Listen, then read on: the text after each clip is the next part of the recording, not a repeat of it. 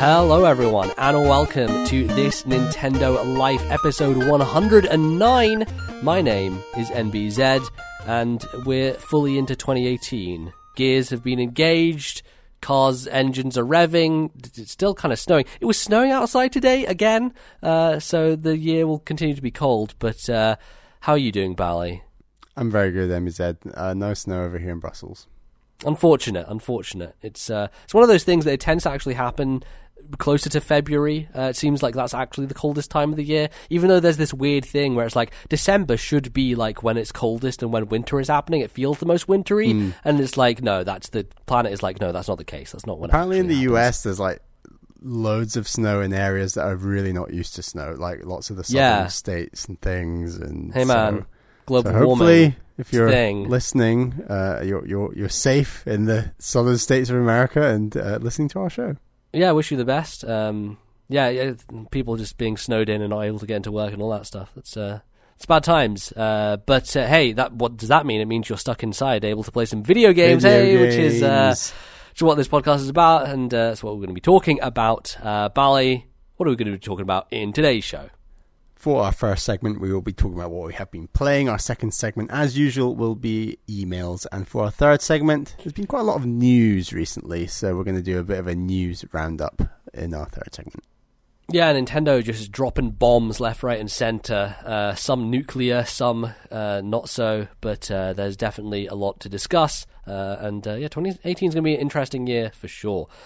So let's kick things off then with some video games. Bally, you've entered platforming heaven. You've decided to play two games that I hold in incredibly high regard, and it makes me very happy. You've been pestering me for years to play these games. Both of them actually came out originally in 2010. I think you played VVVVV in 2013. I don't remember. Near the start of the 3DS. There's this few years before the podcast where I was playing a lot of games, but I wasn't like chronicling them in the same way that I do now. So there is a bit of a kind of blurred mess in my mind, but sure, we'll say that. And then Meat Boy, you probably played during that same time as well, didn't you? Meat Boy was one of the first games I played when I got my PC. Right. Built my PC, didn't build it, but I ordered my PC, got it, and downloaded Steam. One of the first things I bought in my first Steam sale for like £1.50 was Super Meat Boy. I was actually saying that on Twitter the other day, is like, I mean, it's cool that all these Switch ports are coming out, but Steam has really ruined me in terms of pricing, because all these games that are old that came out and I bought years ago for like absurdly low prices are now full price on the Switch eShop, and it makes it hard for me to justify like buying them again. So I'm like, I paid a pittance for that back in the day, like 4 years ago. But now you can do it portably. Yeah, it's true. There is an added benefit, But yeah, so the first game I'm going to talk about is VVV. That should be 6 Vs if I've missaid it. Yeah, like I said, been meaning to play this quite a long time. I just really wanted to play something a bit short on my Switch. You also played this without telling me at all, and then you're like, oh, by the way, I played this game and beat it, and you didn't know. I'm like, what the fuck, Bally? You never do that. Yeah, I checked how long to beat, and I was like, oh, it's like 2.5 hours to beat the whole thing. So I was like, yeah, let's just do that. The first thing that strikes me about this game is how old this game looks. Like, they're going for such a retro PC style. It's beyond. It's the oldest looking game I think I've ever played in terms of like just that style. It's very. Sure. It's not even. Is it even 8-bit? I don't even know what it is, honestly. It's definitely a different type of aesthetic. It's not necessarily leaning into the Nintendo like old school NES days. It is definitely more a PC kind of visual look it's going for sure. It almost feels like those kind of ASCII text games that you see sometimes in some senses, but it is definitely more colourful like that, and there's more to it than that, I think. Yeah. So this is a 2D platformer, and actually it has no jump. Instead of jumping, you actually flip gravity, so your little character will just basically zoom from the floor to the ceiling just at the click of a button. And initially, like, the whole world is actually a Metroidvania style platforming world. Originally I really didn't like the idea that this was going to be Metroidvania, and I thought, God, I'm going to have an absolute nightmare trying to find... So you have to find 6 characters. You're one of the characters, so I guess you're finding 5 characters, all of which their names begin with the letter V, and they're spread throughout this Metroidvania world. And I thought that I would end up really struggling to find the last character, but the way that the map fills in clearly shows you where you've been and where you've not been, so you can actually work out pretty easily where to go next. So by the end of the game, that aspect really didn't bother me, and it was actually just a really interesting way of designing this world. One of the famous levels in this game, and I say level, it's like a section I should say, is called Vidi Vini Vici. Vini Vidi Vici? Veni Vidi Vici. Veni Vidi Vici. I almost got it. And I actually found this within the first 20 minutes of playing, and I kind of knew what it was. I actually thought vaguely that it was something you had to do. It actually is something you don't have to do. It's just for one of the 20 collectibles in the game.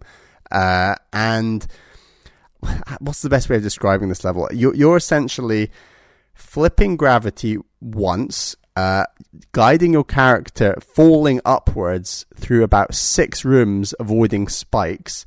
You're then hitting a disintegrating platform once after you've fallen through 6 rooms, and you have to fall back the other way, all in order to cross over like a really small circle that's just lying in front of your character, and ensuring that you flip all the way up, hit off the ceiling, and flip all the way back down, and fall to the right of this little log that's essentially in your way.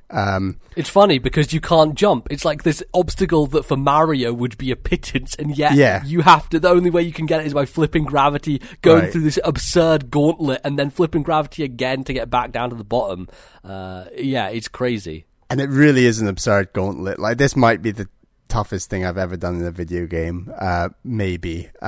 It took me about 45 minutes to beat, and I'm worried that Caroline thought I was going insane, like trying to beat it. And it's kind of one of those muscle memory things where in between rounds I was trying to move my body so little that I'd get the maximum benefit of muscle memory and the feeling of my body sitting in at that exact angle in order to to like it was a weird state of mind to be in, and it's not one I enjoy getting in very often, but sometimes you just got to bang your head up against that brick wall and just do it.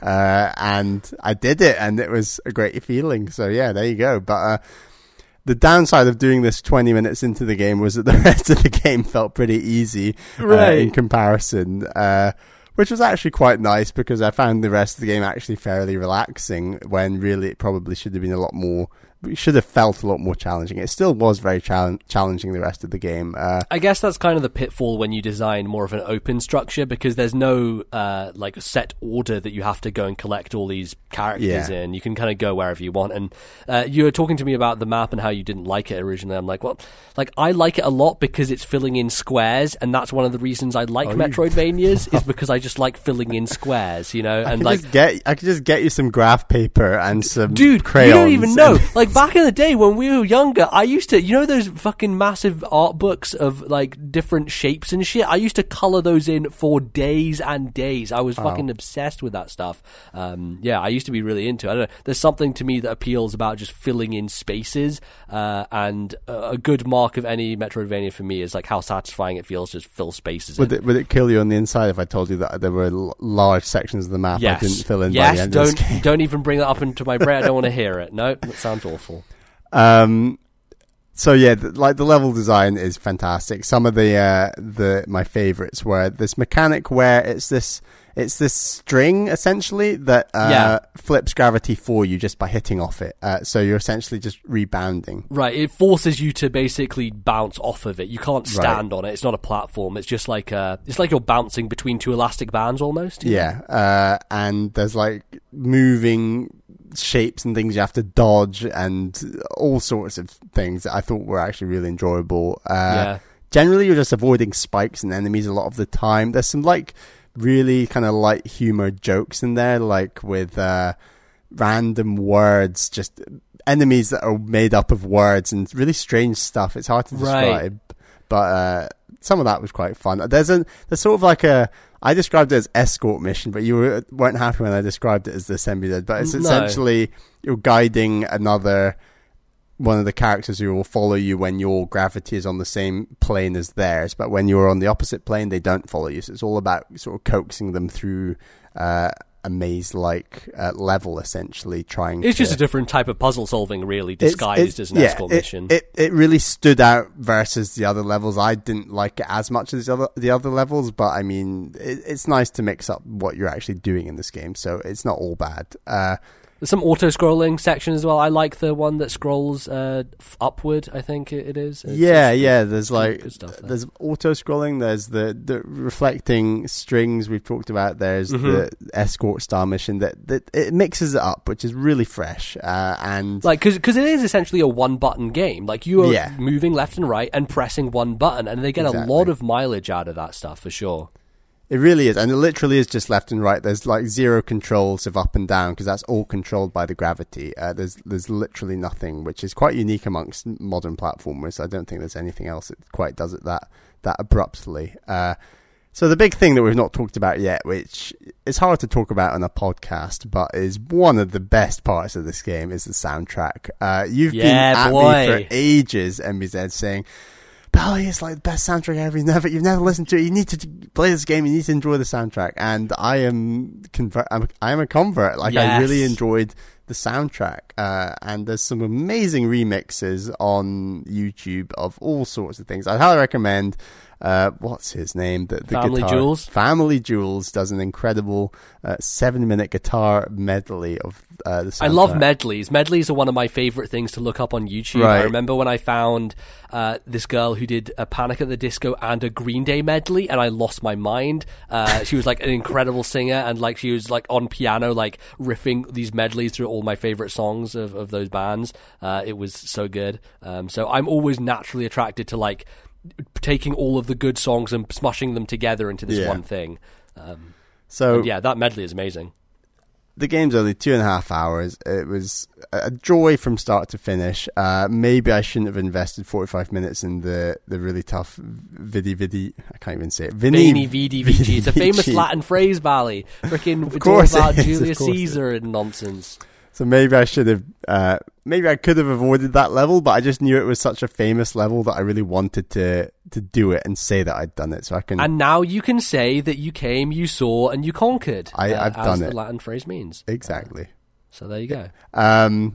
So that was one game. I'd highly recommend it I think it's like $8.99 on the Switch eShop, which is way overpriced for a game that came out in 2010. I can't defend that. Right, but there is also a lot more extra content on it. As with the 3DS version, I believe all those bonus levels that were made by various developers are available there. Like, you can go through a ton of crazy different stages, and that was when the 3DS was new and there wasn't a lot coming out digitally. I played that game a lot because it had so much extra stuff in there.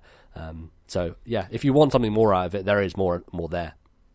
And the other game that I've been playing that I mentioned at the start is Super Meat Boy, which has just come out on the Nintendo Switch. One might say an indie classic at this point in time. An indie classic. And we were actually sent a review code for this game. Yes, we were. So that was great to receive. I'm just going to put this out there before we move on to anything else about this game. I just do not like the whole idea of like being a bloody chunk of meat. You were telling me this, and I was like, I don't know. I just never thought about it before. It's like, whatever.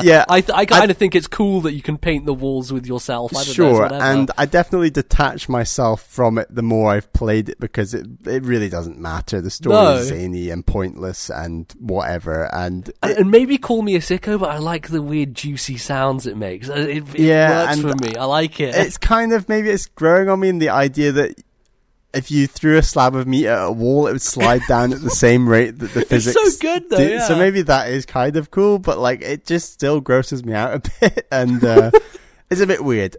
Anyway, like, style and artwork aside, and the art is actually very good. Like, it works well. I just don't like the idea at all. But the platforming, which is what this game is about, feels incredible. This is platforming in the way that in my head I envisage my ideal 2D platformer to be. It's a menu with levels.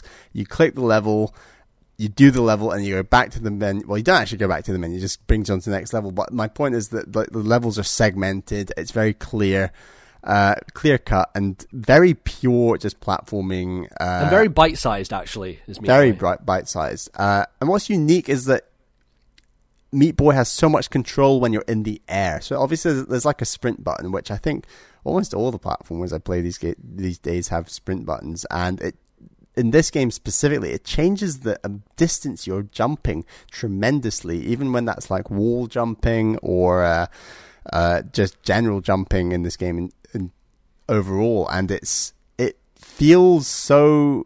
It really feels like it changes the gravity when you're not sprinting. To like you essentially have two different types of jumps. You've got your sprint jump and your regular jump, and there are actually moments where you're not meant to sprint. You're meant to sort of walk up to obstacles and jump over them normally. Maybe that was why I was having a bit of trouble, because I actually went back to this game now that you're playing it to like refresh myself and to get back into on PC, and it felt so different from how I remember. And maybe it's because I'm constantly holding down the sprint button that I feel like I'm a little bit out of control of sorts at certain times, because I don't think you're super meant to do that. But I also remember when I played it that I was holding down the sprint button most of the time, so I don't know, it's a little weird because he feels a little bit less controllable than I have in my mind's eye. I mean, I do think all the levels are designed where you can beat the whole level while holding the sprint button, because like that's how you receive like the A+ grade for beating each level. And like on that point, because I went back and was trying to A+ a bunch of levels, because you have like Dark World versions of every level, which are much harder versions, and you can only get them if you do it in a fast time. And I was really noticing how the level design was built for like very quick, like precise wall jumps that would lead you down this certain path to get you directly there as soon as possible. So the level design is very much thought of as having two ways to do it. Like you have a shorter or a much faster way to do it and a much kind of more meandering way to do it. But I mean, the two quirky things I really like about this game are, one, and this is something VVVVV actually also does, is the instant restart. It makes such a big difference. Have you played a platformer in this style before where you have an instant restart? Because it feels like you're just doing two of these back to back where you haven't. Don't think so. Yeah, these are probably the first two, and it's funny that I play them back to back.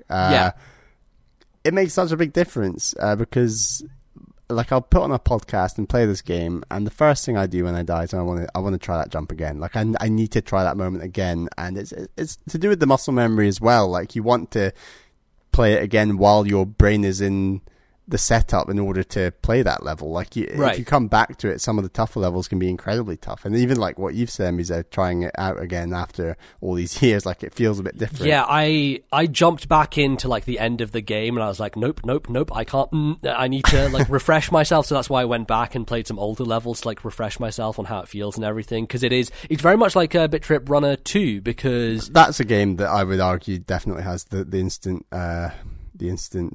restart. I don't know how instant they are, but it's definitely fast. It's like it's instant with the next beat. I feel like I think it's like on a timer where the music doesn't change on Bit Trip Run, as in the beat won't change, but you will only be able to come in on the next beat. So it's sort of not quite instant. You're right, but it feels a lot like that in many ways. I do think that I probably won't do all the extra levels. I'm in the 5th world out of, I believe, 6 or 7. Yeah, I think there are 6 main ones. The 7th one is a bonus one, which I haven't got through myself. Right, so I'll probably just do the 6 main ones. They're like, I've reached some hidden sort of retro style areas. Yeah.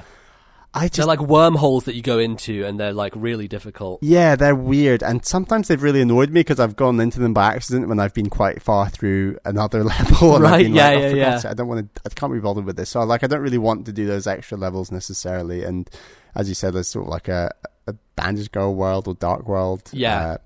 I don't know if I've got the energy for all that, but I'd like to beat the main game. I didn't do that, you know, like I'm only going back to it now because I'm like, I want to play some more Meat Boy. And the thing I like about leaving that stuff open is I always know I'll have more Meat Boy to play at some point in my life. I kind of leave it there because I want some new stuff eventually, and I don't know that this new Meat Boy game is going to give me the same stuff that I got from the first one. I don't know if a second one, proper sequel, will ever be made. So it's kind of like one of my precious like favorite platformers. I don't don't want to complete things. I want to keep coming back to it years and years down the line. Weirdly, in that way. The other point, I said there was 2 points I liked about this game. The first point I already said with the instant restarts. The other point was the replays of all your attempts through the levels. So you might attempt a level 50 times, and then when you finally complete it, you'll see all 50 of your attempts running at the same time in the replay, and it's great. It looks so cool, like just seeing all these. I love aspects like that in video games. Like I love in Pikmin 3 when you can rewatch the day and look at how your Pikmin all ran throughout the day and it's sped up. Or when we're playing like Nintendo Land and you're doing the Mario Chase minigame, and at the end of the game you actually watch the route that everyone took. And like, I love aspects like that. The top-down view of it. Right, the top-down view. So I just think little replays like that are sped up in games, like there's something about that where it's sort of essentially it's like just collecting data and then showing you the data in a different way. I just find it very satisfying. I don't know if it's really cool. Like, and the way that it happens in Meat Boy is like there's this enormous cluster at the start, and then by the end it's like these few or these couple. There's like 4 of them, and there you go. Oh, 3, 2, 1. Okay, the one made it. It's like well done, and then So I'm having a great time with it.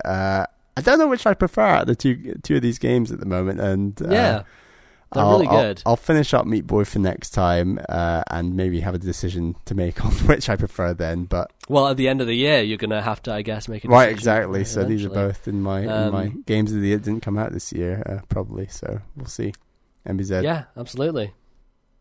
So I have been, as you've been playing 2 hardcore 2D platformers, I've been trying to play, and I stress the word trying to play, 2 first-person shooters.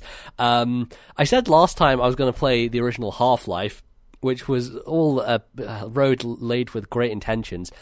Turns out, guys, it's an old PC game and it doesn't have very good FOV settings, or it doesn't have anything. Well, I guess apparently I can go into the source engine and change stuff, like from doing within the menu and finding some like hacky way of changing things so that my settings are better. I'll look into a way to do that. Anyway, my point is, it makes me feel motion sick, like a lot of first-person games. And someone on Twitter actually brought it up that I think it's because Gordon Freeman, the main character, is also very slidey. Like, he slips around a lot. He's not a very stable character, so every time you move and you stop, he kind of slides a little bit, which contributes to that feeling of unease and motion sickness that I get sometimes in games.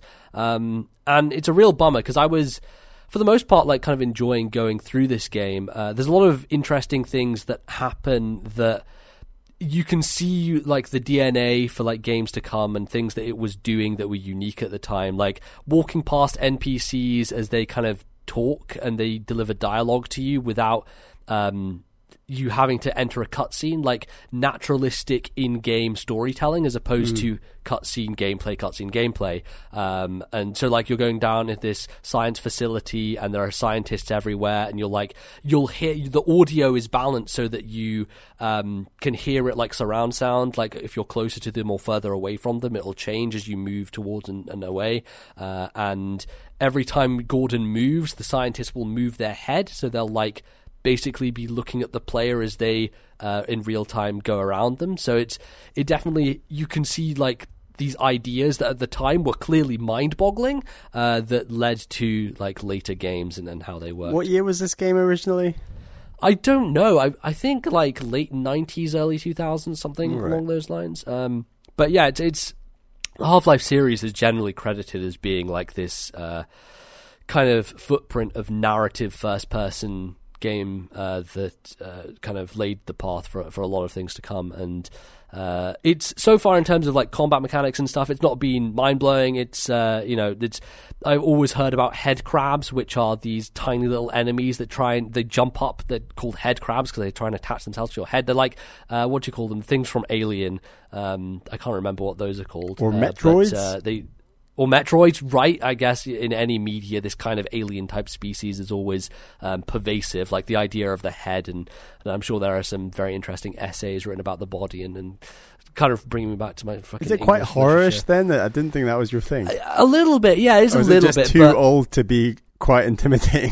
Exactly. That's the kind of thing. Because I actually, when I was at university, I watched The Shining for the first time, which a lot of people like, oh, it's such a scary film. I'm like, when I watched it, I was afraid because I didn't want to really, but it was okay. It wasn't. I feel so anxious watching something like that. Exactly. Yeah, I was okay. A lot of it is tension, but a lot of it is also it's an old movie, so there's an artifice to it that I can kind of see through. And it's similar with Half-Life, where it's like there is actually some really good like music and tension and sound design stuff going on that gives that horror vibe to some degree, but also like you can see the polygons on this alien. You know, it's really not that frightening. And it's pretty difficult, more challenging. Like I put it on easy, and I actually died a couple times still. Maybe it's just like old first-person shooters were just more like that, but. Like your main weapon you start off is a pipe, so you're just like smacking these aliens with a pipe, and that's it feels a little bit mashy to some degree. Like the combat doesn't feel great. They will like you can see the animation of them stretching their arms out to slash at you, so you just move away, let them slash, move in, slam them on the head with a pipe a few times, move away, slam them on the head. You know, it's kind of this repeated mechanism you go through again and again, and it was getting interesting, but also I was feeling sick, and I was like, I don't know if I have the bandwidth to go through this 12-hour game, which apparently is how long it is. That's quite long, actually, I guess. Yeah.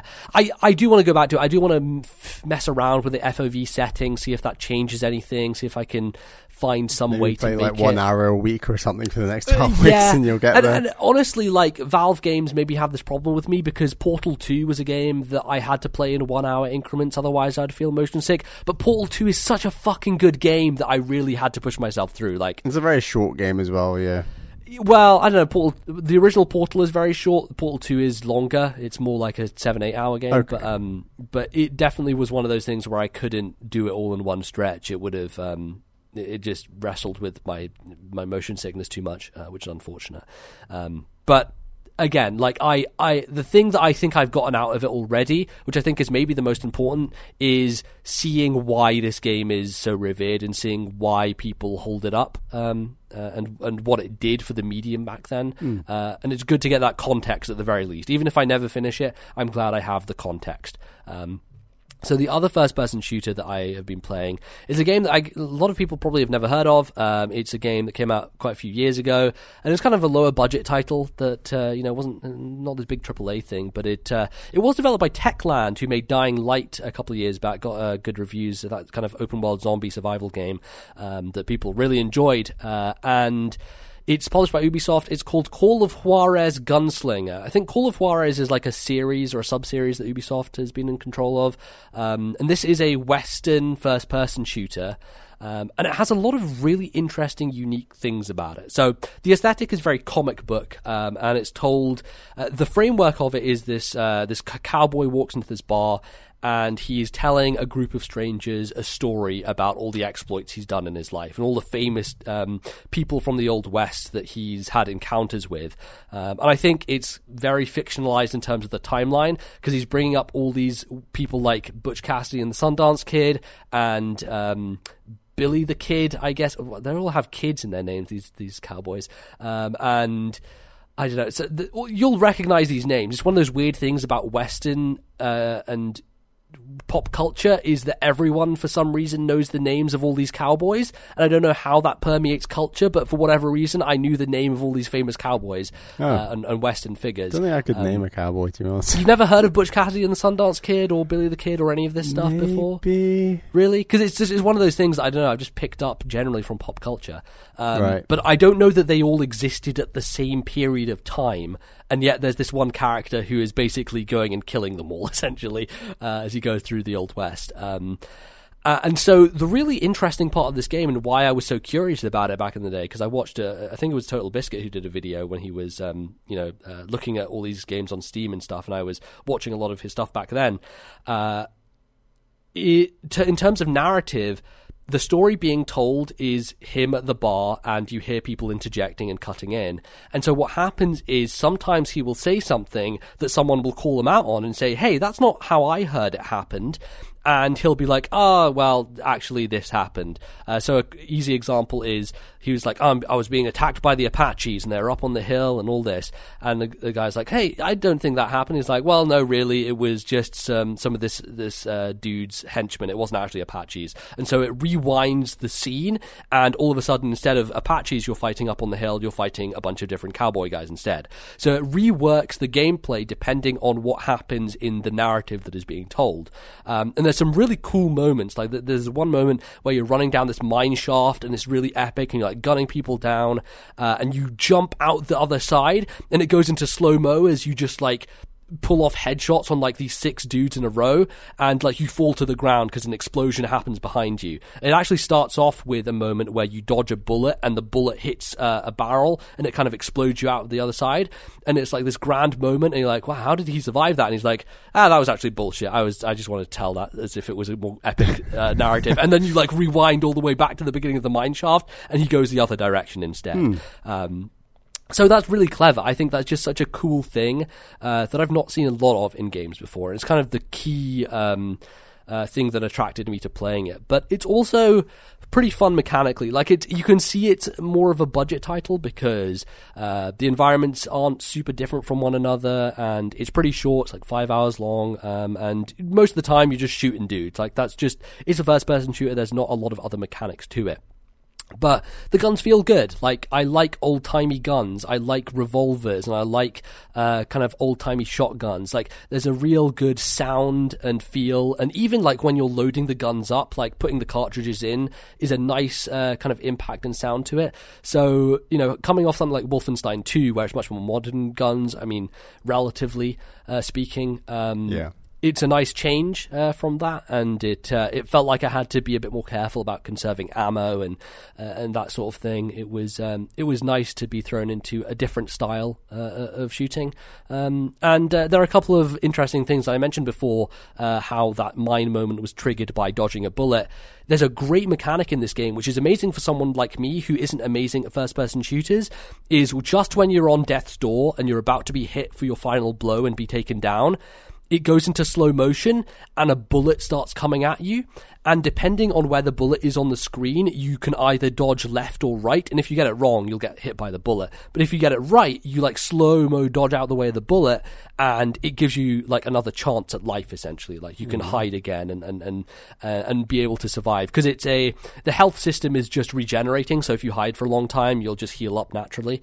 So it gives you the opportunity, if I fuck up, which I did a lot. Like a lot of the time, I was like slow motion dodging out the way of these bullets, and I was able to get through the scenario. That was very helpful. I think that's just such a smart thing for players who are less experienced. And it's also really fucking cool. Dodging out the way of bullets is always going to be cool in any medium, no matter what. I'm just of the opinion that that's a great thing.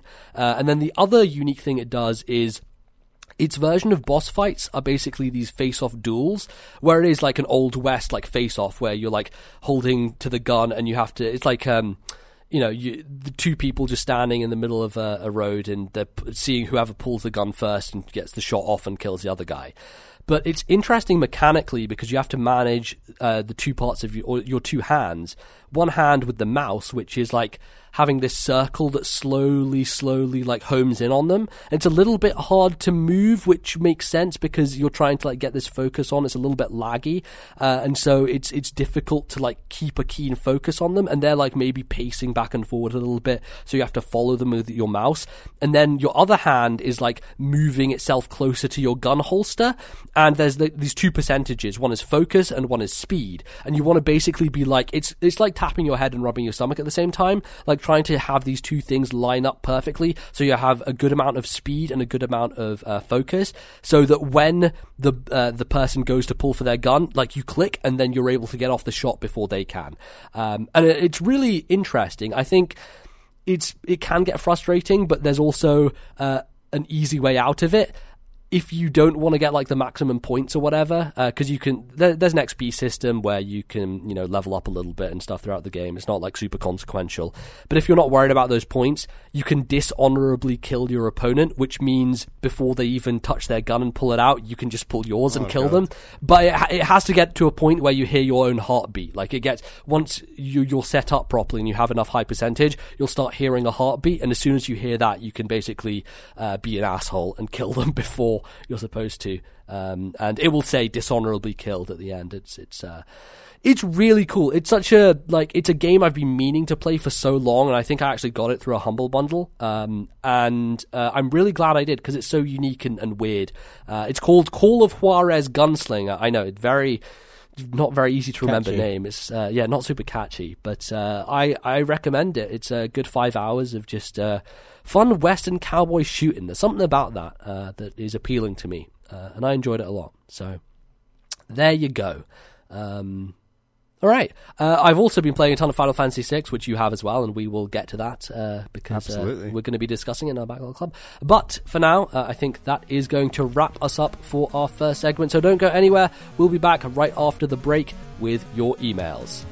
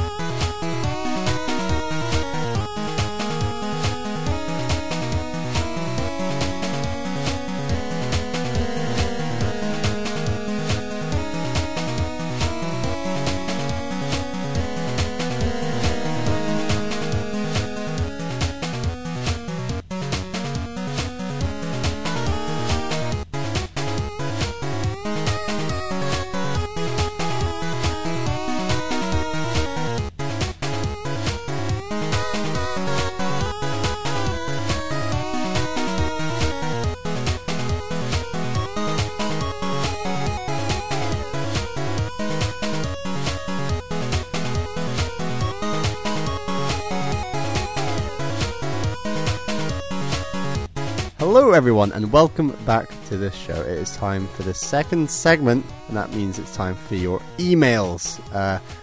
We need some more emails, as I always say, of course, because our email address is thisnintendolife@gmail.com. That is thisnintendolife@gmail.com. Send us in your questions, and while you're at it, tell us where you're from, because it's good to know. It's good to know where all the TNL listeners are from around the world. I can guarantee Bally will stalk you, so you. I'm not going to stalk anyone. It's just fun to know. It's fun to know. But yeah, it's a new year. Let's hear from some new people. That'd be great. Send us an email. So our first email is from Holden M, who's from the internet. Hello TNL, is the Zelda fan cycle happening to Mario Odyssey right now? All the reviews were very positive, but a lot of the Nintendo podcasts I've been perusing are all really front-loading their complaints. Oddly enough, the game Odyssey is negatively being juxtaposed with 3D World, a game I thoroughly enjoyed, but many others lambasted as being safe. I'm fine with people criticizing something they love as long as it's insightful and interesting, but in my opinion, if you're criticizing something very good, your overall inflection should be positive. Overall, I'm a little bothered by the waffling I'm perceiving at the moment. Granted, I'm aware that there exist different proponents and fan bases, and when you grease one wheel, the others start to squeak. On a tangent to my original question, what are your thoughts on the usage of comparative analysis in the realm of critique? Thanks, Holden. Very interesting question. I think maybe begin at the end here, because when it comes to Mario and Zelda and any Nintendo franchise, comparative analysis is just going to happen no matter what. It's kind of an inevitability, and it's a problem because it's easy, right? Like, it's one of those things that people fall into because instead of trying to look at it on its own for its own merit, it has to be compared because that's what people find the thing that they can attach to. Like, comparing things is natural, and trying to critique without comparison is, I think, much harder generally. Yeah, absolutely. I think that so people just kind of claw for that as they go. That idea really falls into Game of the Year discussions when you're constantly, and we've just had loads of Game of the Year discussions across all the podcasts, I want to say. I've listened to loads, and what always happens is comparative discussions, and rather than a lot of people saying, oh, this game is better than this game because this aspect is better than that aspect in this game, a lot of people end up saying, you know, that there are these weaknesses in this game that you wouldn't otherwise talk about because most of the games of the year are some of the best reviewed games of the year, obviously. So right.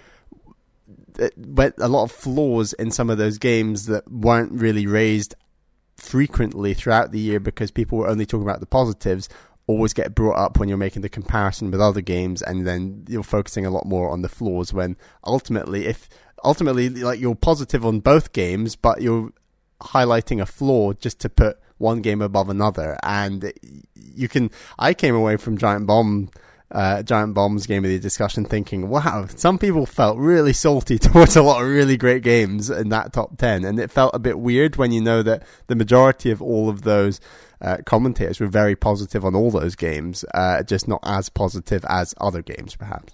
Right, it's a weird thing because when you get down to the best things, there has to be a way to pull them apart and make them, like, make your favorite be in front, and so you have to go in with a massive, like, cleaving knife and just try to eviscerate the competition, essentially. Right. And it's...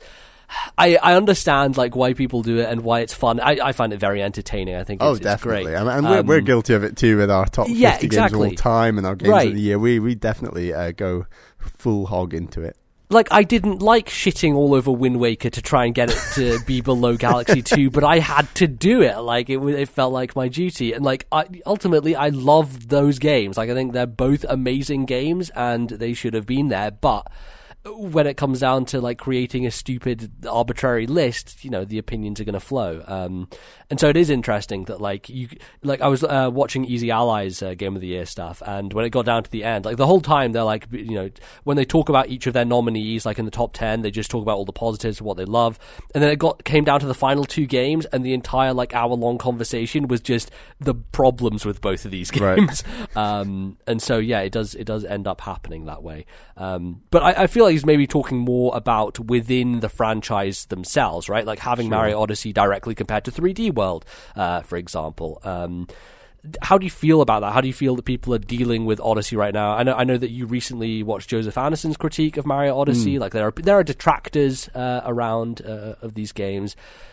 How do you feel about those complaints and how the game is being perceived now? And is this just an inevitability on the internet these days? Is just everything's going to be critiqued because there's so many voices? A game like Odyssey is more unique than most, I would want to say, in that you can enjoy that game on a number of levels. And the two most obvious levels I think you enjoy that game are, we've said before, the original 12-hour, 10-hour run-through of the main game where you're experiencing these new captures every, 20 minutes, half an hour, and it's constantly feeling fresh, versus the, I'm going to go and get it in excess of 500, 600 moons, and those are almost two very different games in a sense. And absolutely. As a reviewer, that job of saying, is this a good game, and comparing it to something like 3D World, where the idea of getting all the green stars in 3D World and completing every level, I feel like a higher percentage of people who bought 3D World will go after that, perhaps compared to a game like Odyssey, just because it's quicker and easier to do than going after the 999 moons in Odyssey. And that's not to say that 3D World is better or worse, or Odyssey is better or worse. It's just you're comparing such different things that, as from a review perspective, it's so difficult to say what's good and what's bad and what's more enjoyable, when 99% of the reviewers anyway are going to review Odyssey on its ability in that first 12 hours, which I think, if you want 12 hours of a video game from 2017, I don't think there's much that ever beats Odyssey across lots of games. So like it's very difficult to analyze that versus the longer aspect of Odyssey, which you can argue, like Joseph Anderson does repeatedly, there are some very repetitive elements of going for the 999 moons that perhaps you could argue are a flaw, but it's very difficult to isolate that in and of itself, because most people aren't going to experience the game in that way. So should that really be a fault of the game? I'm not answering massively with a black and white answer, to be honest. It's kind just of giving hard shades to. of grey. Sure, yeah, sure. So I'm a bit on the fence of how to justify how you review comparatively a game like Mario Odyssey. Yeah, and I think that I felt both ways playing Mario Odyssey. I was enraptured and having such an incredible like thrill ride through the main crux of that game. And then I also had like the annoyance and frustration of trying to 100% the Wooded Kingdom and going insane because I couldn't find the last purple coin and having to write a map and cross things off and just literally being a crazy person. We don't have that Bowser amiibo is the problem. Exactly. Fucking, I can't believe that they didn't let you. That's the worst thing about that game is there's no way to like pay money to find where the purple coins are. It's horrible. But I felt like after doing that on the Wooded Kingdom, I'm like, okay, I need to break from this game. Like, I put it down for a few days because I'm like, otherwise I'm gonna. That's only like the fourth or fifth kingdom, I think, and out of the maybe 15 in the game. Exactly, and I was like, I need a break. I can't, because it just wasn't giving me the same thing that I was getting out of the game originally. And I think that's the difference between 3D World is like, ultimately going for those green stars, the game is still kind of the same. Like the things you're doing are like a little bit off the beaten path, but when you're going through Mario Odyssey the first time, you're not finding every little nook and cranny and every little secret. It feels much more fluid because of that, and so when you're going back to it, it's a much different experience, and you have to gear your brain differently for it. And I don't know there's another Mario game that is quite the same in that sense. Yeah, and I think that actually, as a comparison, 3D World and Mario Odyssey are probably the two most different 3D Mario games out there. They're so different. And I think that as long as reviewers and critics are making clear how different these games are and not just bunching them under the one umbrella of they're both 3D Mario games, this one's better than this one, I think that you may be onto something. Yeah, I mean, he brings up the Zelda fan cycle, which is the theory that every time a new Zelda game comes out, it is torn down and they hold up the last one as like, this was the real Zelda game. And I don't know if that's like happened that much with Breath of the Wild, because a lot of people are negative about Skyward Sword, which I am one of the few defenders of Skyward Sword who thinks it is a fantastic game. But there does seem to maybe be that sense happening with some people with 3D World, because it is a more linear kind of constructed Mario game as opposed to the like openness of Odyssey. And there are fans of both, and I enjoy both, but I am one of the weird thing with me is like Galaxy is the perfect sweet spot because it is the perfect mix of Mario's tool set and freedom and movement of the open games, but also the linearity and like clear-cut level design of the 2D games to some degree, but just with more interesting perspective. So I don't know. To be honest, I haven't seen a huge amount of people criticizing Odyssey in that way. Maybe I'm not listening to the right people, but yeah, I agree. Maybe I'm listening to the wrong people, but I feel like there's, with Breath of the Wild more so than Odyssey, but there's a lot of people saying this is the best Zelda game of all time and nothing else matters from this point forth. And likewise with Odyssey, I think there's still a number of people saying this is the best Mario game of all time, but there's still an awful lot of people out there who absolutely love Mario 64 and always will, and that will always be the number one. Yeah, I also think there's like a lot of reductive arguments out there, like, oh, there are all these lazy moons that are just sitting out there for you to get. I don't enjoy that. I'm like, how?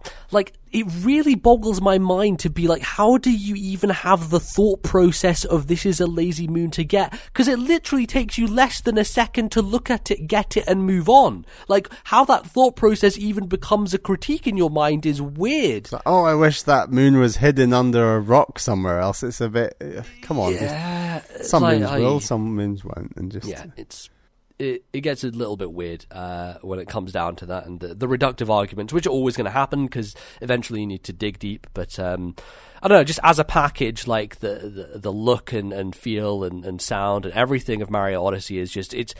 I think Ben Pack said in the Giant Bomb Game of the Year discussions, it is one of the most polished video games he's ever seen, and I think I agree with that sentiment. Like, it is just a sheen all over Mario Odyssey. Maybe too much so, maybe to a degree of sterility for some people. It's so clean and crisp, and he handles so well in his moveset, and And while like the kingdoms, while there's some aspects of Galaxy that I just think are so spectacular and amazing to look at, it's ultimately that feel that you have with Mario and Odyssey that's so precise, and like that's where I'm kind of siding, is that like I think Odyssey handles so much better, but there's some worlds and ideas from Galaxy I maybe prefer overall. That's how I'm sort of feeling it. It's conflicted, and I'm falling into the trap of just like comparing these two great games. Yeah, exactly.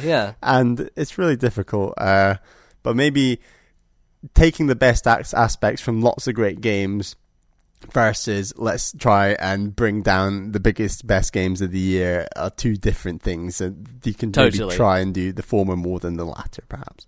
Yeah, absolutely. So our next email is from our good friend of the show, Toby, who's from London in the UK. Hi, MBZ and Bally. Nintendo have had an incredible 2017. They reminded me why I liked video games so much. That feeling of exploration and wonder in Breath of the Wild, and just sheer joy in Mario Odyssey. But those incredible games take a long time to get right, and I don't see anything very exciting coming in 2018. Are we due a few years of safe Nintendo duds now? Where do Nintendo go next? Love the podcast.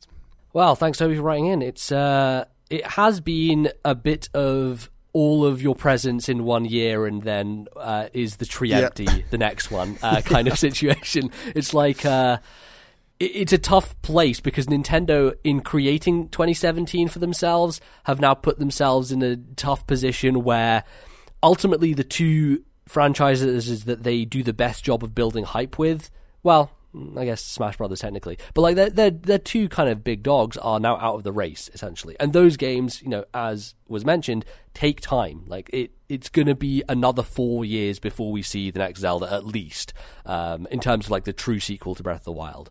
Mario Odyssey maybe will have a sequel sooner, because I think that Tokyo team works much faster. But there are some gaps that are starting to appear. Like we had the mini direct, and it showed us that there's stuff up until May to some degree. It is ports and stuff, but there is stuff. It's just not what we necessarily want or what we need. Do you think Nintendo are going to have a tough time in the next couple of years? Because there are things that they have to hit. There are bullet points, but I don't know how radical or how different and interesting those bullet points are going to be, because they really set the bar high already by reinventing Zelda and then doing a Mario game that's not necessarily reinvented, but is just exceptional in a lot of ways. Yeah, I can kind of see the idea that 2018 and 2019 are just simply not going to be as hot as 2017. And I mean, if I could have had it any way, I probably would have had it like that, because surely the Switch having the Switch do that much, having that much more impact at launch could be better down the line, and then that library looks thick and powerful later down the line, not necessarily just top-ended, which could be good.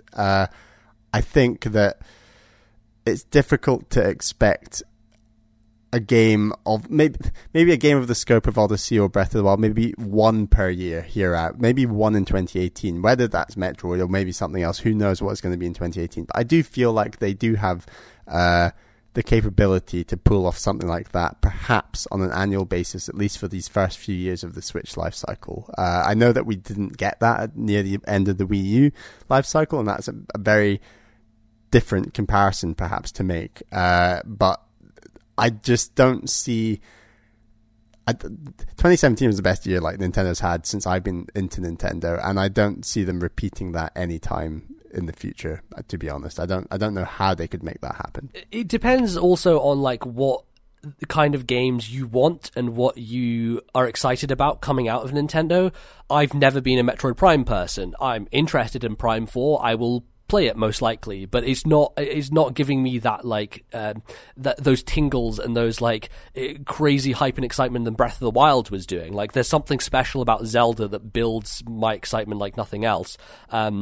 And I'm excited about Smash Brothers, but also I feel like from the business perspective and from us looking at the industry and knowing how Nintendo works, it seems like it's going to be more of a port than anything brand new. And so I am excited because there are lots of games that I will enjoy a lot, but it's not going to be the same like build for me as it was before, because there was anticipation to those previous games that like I want to know what Fire Emblem on Switch is like. I know it's going to be amazing and I'm going to enjoy it most likely, but I don't have. There's not the feverish kind of anticipation. And it almost took the Wii U being in the wilderness for like a couple of years in order to produce a year like 2017. It's not like if Nintendo was producing great games right up until the end of the Wii U's life cycle that 2017 could have even been a possibility. It just simply couldn't have. And like Nintendo had a very weak 2015 and 2016 at the end of the Wii U's life cycle, and I definitely don't think 2018 and 2019 will be anything like as weak as that, and I think we'll still get big, strong games. There's so many big titles that we already know about, at least we don't know the details of, like Pokemon, like Fire Emblem, like Metroid Prime 4. So like, if these games do pull it off and do innovative and new things, but not potentially to the degree of Mario Odyssey and Breath of the Wild, I think they will still do absolute gangbusters with the Switch. And games like Pokemon and Animal Crossing and Smash Brothers and perhaps an original Mario Kart, like there's absolute huge business opportunities in terms of Switch sales and huge fan bases that haven't got a game on Switch yet that I think are still to come, especially in 2018 and 19. So the specific question that Toby asked is like, are we due a few years of safe Nintendo duds?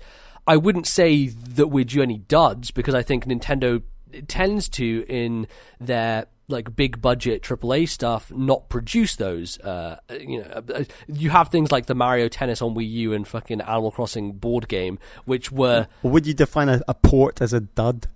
No, not necessarily. Like, I think a port is just a lineup filler. I would define a dud as a critical and commercial failure, which I just generally don't think Nintendo have in their like big lineup most of the time. The Wii U was unique in like a lot of scenarios, because Star Fox Zero, I would say, is a dud. That was sort of the last dud, I guess. Yeah, like the major one.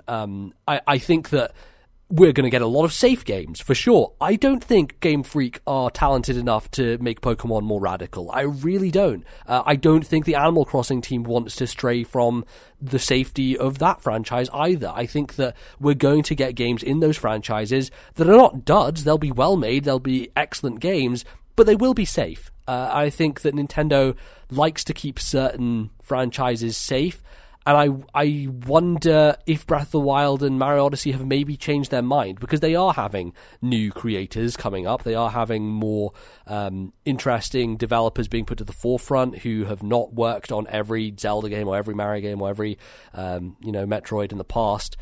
And that potentially means that they can change and be radical. But when I look at a franchise like Pokemon and Animal Crossing, it feels far more entrenched than something like Mario and Zelda. Yeah, and I think Nintendo are feeling that radicalism through something like Nintendo Labo, which we're going to like talk about next segment. But like there's something about them right now that is very confident and very keen to inspire and keen to do different stuff and innovative stuff. And not afraid to be weird, quite frankly. Right, and we've not really had that. We've not had the details of Pokemon confirmed. We've not had Animal Crossing confirmed yet. And while those might be very, very safe, and I agree, I wouldn't be surprised if they are very safe. You're right. The success of games like Breath of the Wild and Odyssey could potentially boost the idea that those games can be more radically changed and mix up the formula a bit, because they are very not stale. That's an unfair word, I think, but they've been very similar formulas for a very long time. They're incremental games, like if you look at the first Pokemon and compare it to Sun and Moon, there's vast changes, but over that 2 decades? 1 decade? I don't know how old is Pokemon now. I guess 2 decades, isn't it? Yeah, it's 2017. Over those 2 decades, it has been a crawl to get there, but like you compare them, you're like, oh wow, there is a big difference here. Yeah. Animal Crossing less so, honestly. But I don't think Nintendo, in terms of like Pokemon, are gonna have too much control. Like Game Freak and the Pokemon Company, they're kind of an entity to their own. Like I really don't think there's anything Nintendo can really do about them and what they decide on. But Animal Crossing potentially could be more radical and different. Crazy Pokemon spin-offs like Detective Pikachu. Right, oh my god, the trailer for Detective Pikachu came up, I'm like, this is weird in a way that I like, and in a way that I want Pokemon games to actually, like, you look at the production values on Detective Pikachu, and like, it looks fucking miles better than the Game Freak produced Pokemon game on 3DS. I'm like, holy shit, this game looks so much better. It's crazy. Like, Pokemon creates a fantastic world that, and ideas that you just feel that the mainline games don't always get to the bottom of some of the cool stuff that could take place in that universe. And yeah, they don't at all. A side project like Detective Pikachu is pretty exciting. Yeah, totally. I hope they do more weird things like that. But we like weird Nintendo, especially when they're doing well. I think that's all we've got time for in terms of your emails this week. But as I said at the top of the segment, please send in more emails. We always need more. Our email address is thisnintendolife@gmail.com. That is thisnintendolife@gmail.com. Catch us in the third segment, where we will have a news roundup, and there's an awful lot to talk about, so don't go anywhere.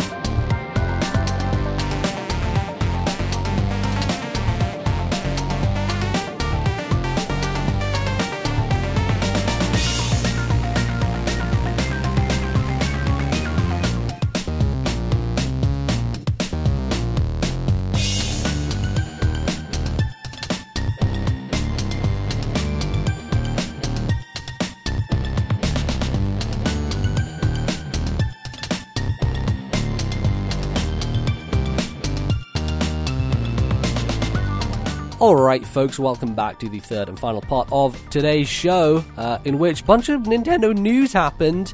Some of it just out of nowhere, most of actually all of it out of nowhere, I guess, with like little to no warning in both cases. But there were two major things that has happened in the past couple of weeks that are definitely worthy of talking about. The first being a Nintendo Direct Mini that was dropped out of nowhere, despite the fact the internet was going crazy about it beforehand. And the second being Nintendo's new Labo initiative. So we're going to talk about both of these, and we're going to kick it off with the Direct Mini. Bally, there was some fervor going on before this Direct Mini even happened. It was insane. It was insane because normally we're given the 2-day warning, and often directs are on a Thursday. So on Tuesday, it was like everyone just checking that Nintendo of America Twitter account, and nothing was coming. And people were freaking out. Wednesday passed, nothing came. People were freaking out, and then there were a number of rumors by the Thursday saying, oh, actually, they're going to stealth drop it, and it's not actually going to be a full direct, it's just going to be a short one. So then I think we're given, what was it?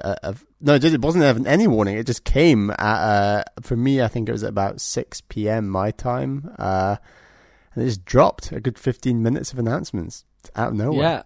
So the thing I'll say is that Nintendo were stirring the pot somewhat. They had two images, one from the official Nintendo account, which was just Chibi Robo on fire, and then there was like a me in a hot dog costume that Nintendo NYC tweeted out. So a lot of Nintendo trying to get out there. And there was the Talkatoo from Mario Odyssey saying something like, come and find me. Like, I have a secret. I have a secret. Don't know where it is. And everyone's like, what does this mean? And they retweeted that tweet like when people were going crazy. The Reset Era thread was at like 600 fucking pages. It was just bedlam. It was absolute ridiculous insanity for honestly kind of a sober direct. It wasn't like anything crazy. A lot of ports going on. Right.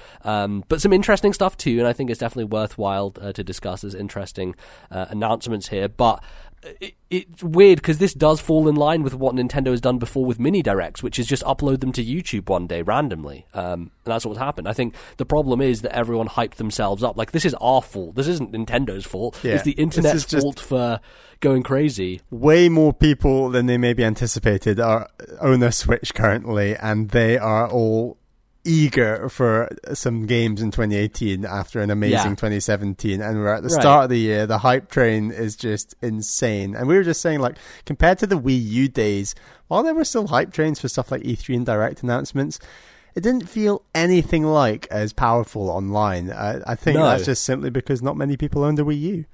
Exactly. Like, there is just a critical mass of Switch fans out there that want more, so it makes sense that people are just breaking and going crazy. So, in any case, the Direct happened. Let's go through some of the announcements. It kicked off with The World Ends With You Remixed for Nintendo Switch. The World Ends With You, Square Enix very weird DS RPG that came out around 2008. It's about a decade old at this point. I remember listening to, when I first started listening to podcasts, RFN's retroactive they were doing at the time was The World Ends With You.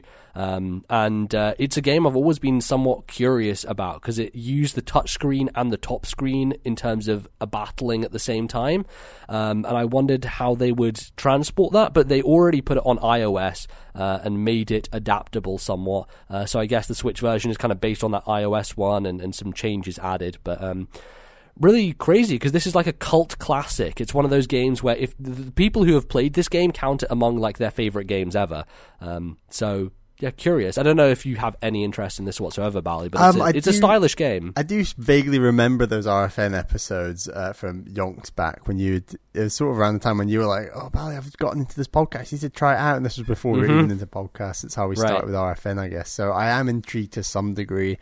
It depends on the year, depends how everything works out, if I've got the time and energy to play this.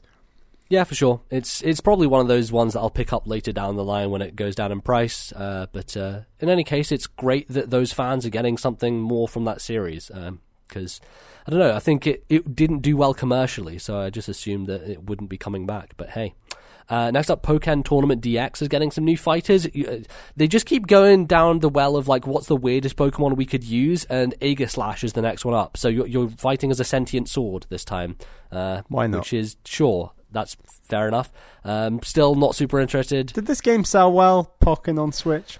I don't know. I think it's probably done okay. The thing that's weird about Pokken Tournament is it seems like it should sell billions because it's a Pokemon fighting game, but for whatever reason, not only do I not feel like very attracted to it, but it's just a weird mishmash of 2D and 3D. Like you like switch between the two, and it's a little strange. We tried the demo on Wii U, and it wasn't to either of our tastes. I think not that we're into fighting games at all, really. But there you go. Yeah, and there's it's okay. I think people are enjoying it on Switch nonetheless. But I don't believe even in the fighting game scene it's that big a deal. Then we have Kirby Star Allies, which I believe got a release date, which I don't actually have to hand right now, but I think it's coming out sometime in March, which makes sense. Like, it seems like March 16th, actually, is what it says. So that game looks like a Kirby game, still continues to look like a Kirby game. It seems that people are saying, like, he has the ability to do double copy abilities again, so it's kind of calling back to Kirby 64, which I know you played. Yeah, I mean, that was fun at the time. That was a good Kirby game that I played, but this game just feels so uninspiring. And compared to the two 3DS games, that I mean, we've both missed both of those games, but I think both of us are agreed that those games do look interesting and we'd like to try them at some point. And this game, for me at least, just doesn't ooze anything that's vaguely new or interesting, or it feels like a very run-of-the-mill Kirby by numbers, perhaps. Yeah, and you need those because they still sell well and people like them. But Kirby is so consistent on Nintendo systems. Yes. Yeah, for sure. Nothing if not consistent. We then have the game that will be released on a fridge in the near future because it's on every fucking thing else. Why won't this game just die? Is Hyrule Warriors back again on the Switch? Seems like the ultimate complete version with every DLC, everything from the 3DS and Wii U smushed together. The ultimate package if you want hundreds of hours of mindlessly killing bokoblins. It's all there for you. Next one's an interesting announcement is a new Mario Tennis game, which when it first came up, I'm like, oh god, are they just porting the Wii U one again? Because people did not like that Wii U game. It was pretty bad. Game Explain did an analysis of this trailer, and the stadiums in the trailer featured are identical to the Wii U version. I'm not surprised. There's even artwork taken straight out of Mario Party 6 from the GameCube. What? Yes, on the one of the billboards inside the stadium. Okay. I saw this kind of strange deep dive Game Explained like to do. Yeah. So yeah, there's definitely a lot of reused content in there. But like you said, with the extra story mode, this game could have a lot more going for it. It's good that you said could have, because I think we're both a little wary when they say story mode. Now, they do bring up the Sacred Cow, which is Mario Power Tennis or whatever it's called on GBA. I can't remember the actual name. You played that one, right? No, I didn't play the GBA one. I played the Game Boy Color one. Okay, Game Boy Color which one. Which was also RPG focused in that yes. story mode, which was great. So they bring that up as like, hey, we're bringing back the story mode, but they don't mention the word RPG anywhere. And from what it looks like, from what I can tell... It's a list of levels. It looks like an overworld map, a glorified menu that leads to missions and boss battles. It does not seem like a progression, and especially because you're playing as Mario, you're not playing as a, create a character type thing like you did back in the day. It does not seem... I think a lot of people are going to be tricked by this and get mad. I think a lot of people are going to buy this game and be like, where's my RPG mode? And like, they never promised that. They said it's a story mode. So be wary. Please be wary, because I don't want people to get disappointed when this thing comes out and is not what they thought it was going to be. Let's just hope that if a Mario Golf comes to Switch, which I'm sure it will at some point, that they could maybe do something with that game. Yeah, the problem I find is that it seems like they would have to put in so many more resources these days to make, a big, expansive 3D game with an RPG mode. It kind of suits itself more to that handheld style game, like a golf story. Right, and that's why the indie games can come out and do what those games did in the past, because they have the scope and ability to do it on a 2D perspective, as opposed to, the big old AAA kind of, not AAA, but like, Nintendo have polish on their new games, and I don't think they have enough resources to put in the depth there, unfortunately. Right. So, in any case, I'm looking at it curiously from a distance. I may be interested. Next up, we have Ys 8 Lacrimosa of Dana. The Ys series is one that I've heard lots of about the years, and on the Switch, it seems like the kind of RPG that I might be interested in, because it's one of those things that like I can passively play and grind and stuff like that. So maybe it's not super interesting to me, but I guess those fans will be happy. Then there's free DLC for Mario Odyssey. Luigi pops up, Bally, and for a hot second I'm thinking, oh, here we go, Galaxy again, playable through as Luigi. Not quite the case. What do you think of this balloon hiding and finding? Was it giant game? Beast Cast? I think they were like joking that they'd split this into 2 modes: hide and seek, one for hide and one for seek, where you basically hide balloons and then you go out and seek them. 2 whole modes. 2 full modes, exactly. It's a neat idea. I don't think it's fair to be overly critical on something that's free. So no. I mean, it'll be interesting, and I think it's a nice way of rewarding those players who have experienced the worlds a lot more in depth, as you say, kingdoms. And if you've gone and got all the moons like we have, there's definitely a few nooks and crannies that I know that could be fun to play online with you, MBZ, and hide them balloons. It feels like the sort of thing where I'll come back to it for half an hour and try it, and then never think about it again and put it down. It'll be like, oh, that was a nice afternoon of online multiplayer and finding out, going back to those kingdoms. But I think there's still the paid DLC kingdom stuff to come potentially. This is definitely nowhere near that. For sure. I think that it seems it's linked to your friends list, so you can go through and see what your friends have hidden and go after theirs. So it seems like it's easily locked to let you discover and find and do all that stuff. So that seems neat. Then we had a new fighting game from SNK, which is SNK Heroines, which is all these female fighters from old SNK games that there have been a ton of releasing on the eShop because of the Neo Geo Classics. So if you're into those, that's for you, not for me. Mario plus Rabbids getting the new character and new world, which is part of the DLC drop. It's Donkey Kong. It looks like he has a boomerang banana going on in the trailer, which is pretty rad. I really liked Mario plus Rabbids. I don't know if I'm going to go back for this DLC or not. Maybe when it comes down in price later down the line. But hey, that's cool that they're doing great support for this game and really meaningful stuff. It seems like they're putting a lot of love and care, as they did the original game, into the DLC. So I'm happy to see that. We have Payday 2 coming to Switch, which had already been announced, but it looks like there's a new character and some other stuff. not for me again. And then we had 2 indie games that got the spotlight, Faye and Celeste. Both look pretty curious. Have you got any interest in either of these, Bally? There's still like a wealth of Switch indie games that I do need to go back to. Stuff like and you're getting to them right now with Meat Boy. Yeah, Meat Boy, VVVV, definitely. Those are a couple. Severed is another one. Yes, for sure. Axiom Verge, that's the game I'm trying to say. I need to go back to that. So like, there's still a lot on my plate in terms of like indie games I need to go back to. I'd be interested to see what you say on these games. MBZ might try them after that. Yeah, I think I'll probably pick up Celeste. I have reached out for review code, so we'll see if that happens or not. But otherwise, I think it's one of those games that I've been curious enough in. It's my type of genre, so I'll take a look for sure at both of those games potentially. Then Bally, my highlight of the Direct, a game that you won't shut up about, and now I'm pretty I'm your cheerleader behind the scenes, as it were, now for this game. It's Donkey Kong Country Tropical Freeze with a funky mode. Funky Kong mode coming in. Oh, the memes that went on with funky mode after this announcement, I know, which it was is really great. good. Like RFN did the whole like RFN now with new added funky mode. Yep.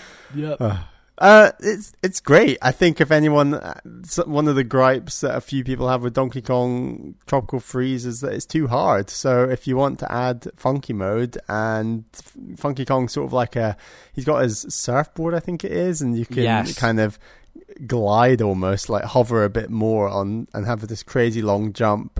He's got really powered up swim moves where he can constantly speed boost underwater. So like he can't be hurt by spikes. Exactly. Either, so he's a way of breezing through the game a bit more easily if that's your cup of tea, or if you want to kind of resort to him after trying the level on with DK, I guess. It's a really smart thing in my opinion, really because smart. It takes the idea of like a lot of, so in Wolfenstein and Wolfenstein 2, when you click on easy mode, there's a picture of BJ Blazkowicz with a baby dummy in his mouth and like a bonnet on his head, as if to say like, you fucking baby for playing on this mode. And I think games can do that sometimes. It is kind of jokey in Wolfenstein, but also I think games can make the player feel bad for playing on easy. Whereas in this game, they're like, hey, this is the coolest character. Do you want to be the coolest character? He's so cool that he can't be hurt, you know? Like, It's a really smart proposition to make the person who feels like they want to play on an easier difficulty not feel bad for doing so. And that's just very clever from their perspective. Nintendo have always been good at like ushering people in. And frankly, Tropical Freeze, if you're not into platformers, is going to punish you very, very hardly. And a lot of people were turned off by it because of that. So I think that it's great that they have this in here. And he also serves a function as like a speed running character. Like he seems like the character that would be able to go through the game the fastest if you got great control over him. So that seems like it could be great for that community as well. It's just all round such a smart addition. And like, I'm definitely prepared to bite again on this game. I'm actually going to try and get a hard copy because Caroline's thinking about getting a Switch in the next few months. So if I get a hard copy, she could maybe like borrow it after me and that sort of thing. So I'm intrigued by this. It's so great that more people are going to be able to play this game. And like Nintendo even said during the Direct, I think they said like the critically acclaimed like Donkey Kong Country. I was like, oh, that's a nice phrase to say. It's so funny, like the turnaround of this, because you go into the E3 threads for Nintendo when this was revealed, and people were so mad because Retro were not making Metroid; they were working on another Donkey Kong. People were incredibly angry, and in the years since, like it's been this turnaround completely, where this is now reviewed and looked back on as such a cult hit, such a like it will be remembered as one of the best platformers ever made. There's such a different perspective coming to it this time, and you look at the reactions now to this coming to Switch, and people are overjoyed. They're like, oh my god, this is one of the best games ever, so many more people are going to get to experience it. It's so funny how like time and place can change the perspective on a game. It's great. And it fits one of my predictions nicely from the other episode, so we'll see. Very good. The final announcement was kind of revealed a bit early, leaked a bit early, and also ties into the burning Chibi Robo, which is in the pose of one of the characters from this game. That is Dark Souls Remastered is heading to the Nintendo Switch. And it's coming to Switch alongside all the other systems, right? It is, yes. I don't think this meets your prediction because it's a remastered game, Bally. That's the thing that I would hold against it is, that when a brand new game comes out at the same time on all these systems, then Fair enough. Then you may get the point. But Fair enough. Remastered ones do not count for me. But it's still amazing that this is happening because it means that a lot of Nintendo fans will get to experience a game which I think a lot of people cite as similar to classic Zelda games, like the original Legend of Zelda and Zelda 2 and all this stuff. Dark Souls kind of carries on in a much darker, grittier world with, incredibly punishing difficulty and also a lengthy, satisfying learning curve. And it's been one of those games and one of those series that I've steered clear of because it has a very horror, dark aesthetic, and I just don't like being in those worlds. I've talked a lot in the past of how I feel comfortable in some worlds and very uncomfortable in others, and how that changes what I like to play and what not. You're going to play Metroid Prime at some point. Come on, it's just going to happen. When it comes to the Switch portably. And here's the thing, this is why I actually consider playing Dark Souls now, is there is something about a smaller portable console that is less immersive and as such is a much better proposition for me, right? Because if you have this big TV screen and you're like, that's the main focus and it's all on there, it's intimidating and large and scary, it does something to my brain where I don't feel comfortable. But if it's in a portable handheld where I'm the one in control, I have this tiny screen in front of me, I know what's going on, I can not have it like super plugged in and me not be like, I know people like being immersed in the world of Souls, but for me that's the thing that kind of makes me steer clear of it.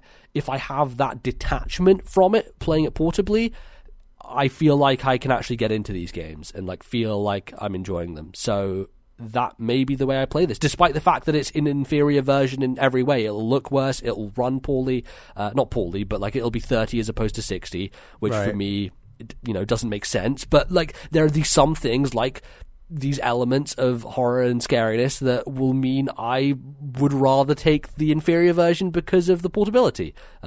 So yeah, I don't know how you feel about eventually trying this game as well, Bally. Again, it depends on what else comes out this year and where I have sort of gaps and lulls and what I plan on playing and mixing it up with trying to fit in backlog games and trying to beat that. So I would be interested in this game. It is a genre that I've really not tried at all. It'd be good for me to try a game like Dark Souls. And certainly with this remastered edition on Switch, like it's a great opportunity. As you said, I'm in love with the idea of the Switch and like playing handheld and on a home console. It's a great concept, and it just makes games like Dark Souls far more appealing. I agree with you in my mind to play and pick up. Yeah.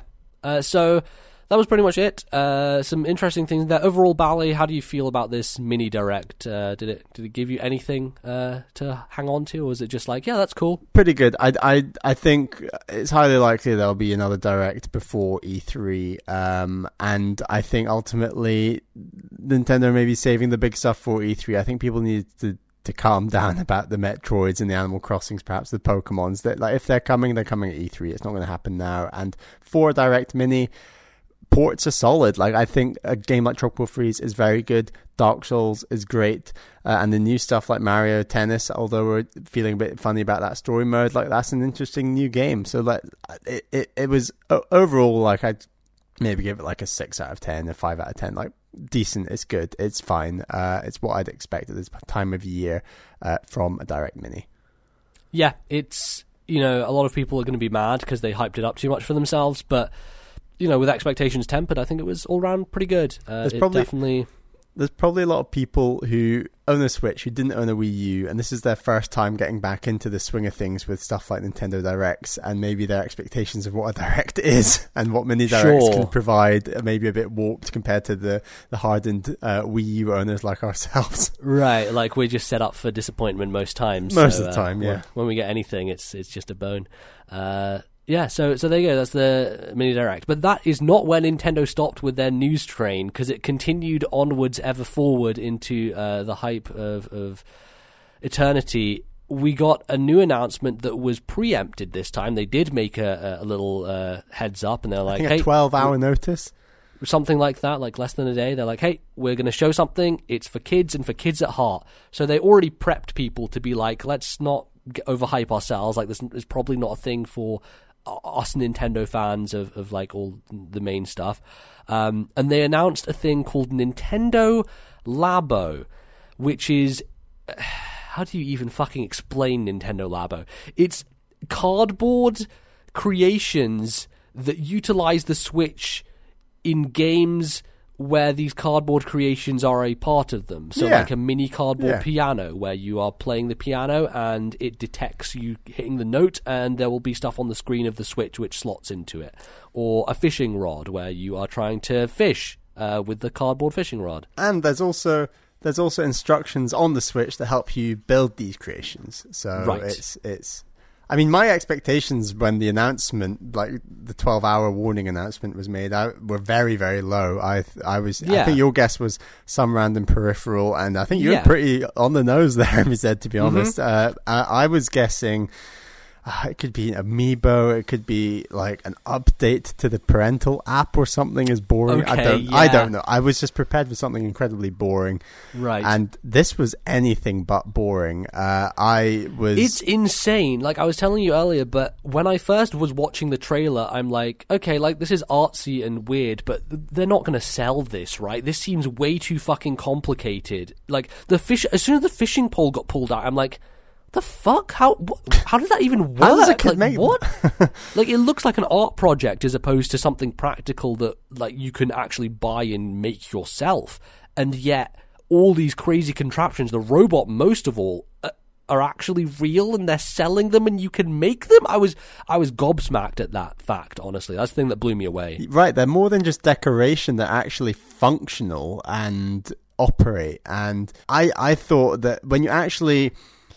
When you just watch the trailer through one time, you're like, oh, that's fun. You dress up as a robot and you play this robot game. It's like, no. It's more than just dressing up as a robot. Like, there are 5 inputs going into the Switch. 1 from your head and 4 going into one Joy-Con on your back. And the actual way that you essentially have strings connecting your arms and strings connecting your legs. Those strings pull levers that are inside your backpack. And they have like these white spots on them, which the IR sensor can detect. Exactly. So it's then there's an IR sensor in the red Joy-Con on your pack, reading the movements of these 4 strings, and that is just insane. Like that technology, it's engineering like craziness. It's fucking insanity. It's really, really impressive and fascinating. The same with the piano. It's an IR sensor reading spots on each of the keys and dialing that back into the Switch and playing a note. Like that's just insane. And I think that what I think is really cool, because I was a huge Lego fan growing up, absolutely huge, and the biggest downside of Lego I always felt was that I really, really enjoyed the building, getting the instructions out, getting a massive box, pouring all the bits on the floor, spending hours just building these crazy buildings and vehicles and other things. But then I wouldn't really play with the Lego much once it was built. I might envisage like a few scenarios and have some fun there, but the process of building was so much more fun than the process of playing with. And I feel like Labo gets around that in a big way, where you're not just building, you're also actually playing a game on your Switch using the creations you're making. And I think that's a huge appeal for a lot of people in that sort of Lego mold who enjoy building but not necessarily always enjoy the playing of Lego. Right, so like the fun is in the building, but also there is fun at the end of the rainbow too. There's equal amounts of fun at both ends, not weighted purely towards the creation. Yeah. Well, maybe we'll see. I don't know that I could like say that in full confidence that there will be an equal amount of fun at the end of the rainbow, because we don't actually know how deep these games go. So there are 2 packs they're selling. There's the variety pack, which has 5 different cardboard contraptions, and then there's the robot, which is like the one robot machine with the backpack, which is actually more than the multi-kit. It costs more, which honestly I think that makes sense, because that thing looked complicated as fuck. It did, absolutely insane. So it's like $70, $80 for each one, and then 60 quid, 70 quid I think in the UK. it's a lot of money. A lot of people, obviously, on Twitter being snarky, oh, 70 quid for cardboard, yeah, fucking... Which, I get that, and I also kind of agree with it. It's like, it's kind of a high price. Like, I would like it to be closer to the £40. Like, if it was 40 quid, it's the sort of thing that I would impulse buy. I would get it because it looks interesting and cool. Yeah, it's like the same price as another game, or it's slightly cheaper, and you're getting at 70 quid. It's much harder for me to go, okay, I'm in, because I don't know. I just don't know at the end. Like, I'll have fun creating it. I'll maybe enjoy the game, but I don't know what the depth is there. But part of you's intrigued, isn't it? That's the thing. Like, part of you's like, Yeah, there is. Because it is this quirky, weird Nintendo that, quite honestly, in a lot of aspects of Switch, we've been missing. And to their benefit, probably, because, I was talking on Twitter a little bit earlier about, people wanting personality back in Nintendo's OSs and their menus, and I was like, yes, I strongly agree with this, but also, if they did that, they'd lose the speed and versatility and all of that slickness that came with the Switch. So it's nice to see them being strange again, and although the price for me is a little bit absurd, I actually think they are making a smart play and pricing themselves into the Toys R Us. Well, isn't Toys R Us dead? I guess Toys R Us went under. The online toy market. The online toy market, the retail toy market, as much as it still exists, alongside the Lego. Because, like, Lego is a fucking expensive hobby. Yeah. Like, it is so absurdly expensive to buy that Millennium Falcon Star Wars thing. It's just ridiculous when you look at it and you go into those shops, like, holy shit, my parents spent this much on all this fucking Lego. Like, it's, when you step back, you're like, Jesus, that's a lot of money. And so they're probably trying to be on that shelf, like, right next to it, trying to compete, which makes sense to hike the price up to that much. So yeah, I'm intrigued. It is definitely a wait and see for me. It is like, what are impressions? So far, I've read a few pieces, like from The Verge and The Guardian and all these places, and people are very impressed by how clever it is, how easy it is to set up, and how the technology just works. And calling it technology is even weird, because it's pieces of cardboard, for God's sake. But yeah. When people are mentioning that the keys on the piano have little strips on the back of them that when they ping up will go into line with the IR sensor and know which note is being played, and then that will seamlessly transition onto the Switch screen and play the note in real time at the same time, it's kind of mind-blowing what they've done here. It is incredibly ingenious and smart. It's a wireless keyboard made out of cardboard. It's like, right. Like, how did what? they do that? It's fucking crazy. Like, I'm so blown away by the ingenuity of it. My question is, like, aside from that kids market, can they expand on this? I think Reggie in an interview was saying, like, look, we have the ability to go out there and make things that are more tailored towards our core audience, our more mature audience, and I would be interested to see what they do down the line there. But, yeah. What a weird thing. I am completely on board with the idea in principle. That I initially sided a lot more with wanting to pick up the multi-pack with all the different contraptions. I thought it felt like it was better value, but then when you actually think about it, there's not a whole lot of game in there. There might be something that we know of. As we said, like, we don't actually know how deep it goes, like if the piano has a bunch of mini games or if it's just a piano. Right. Like, I don't know what the software in terms of its depth is like. Yeah, and likewise, we don't know the depth of the game with the robot and what that could entail.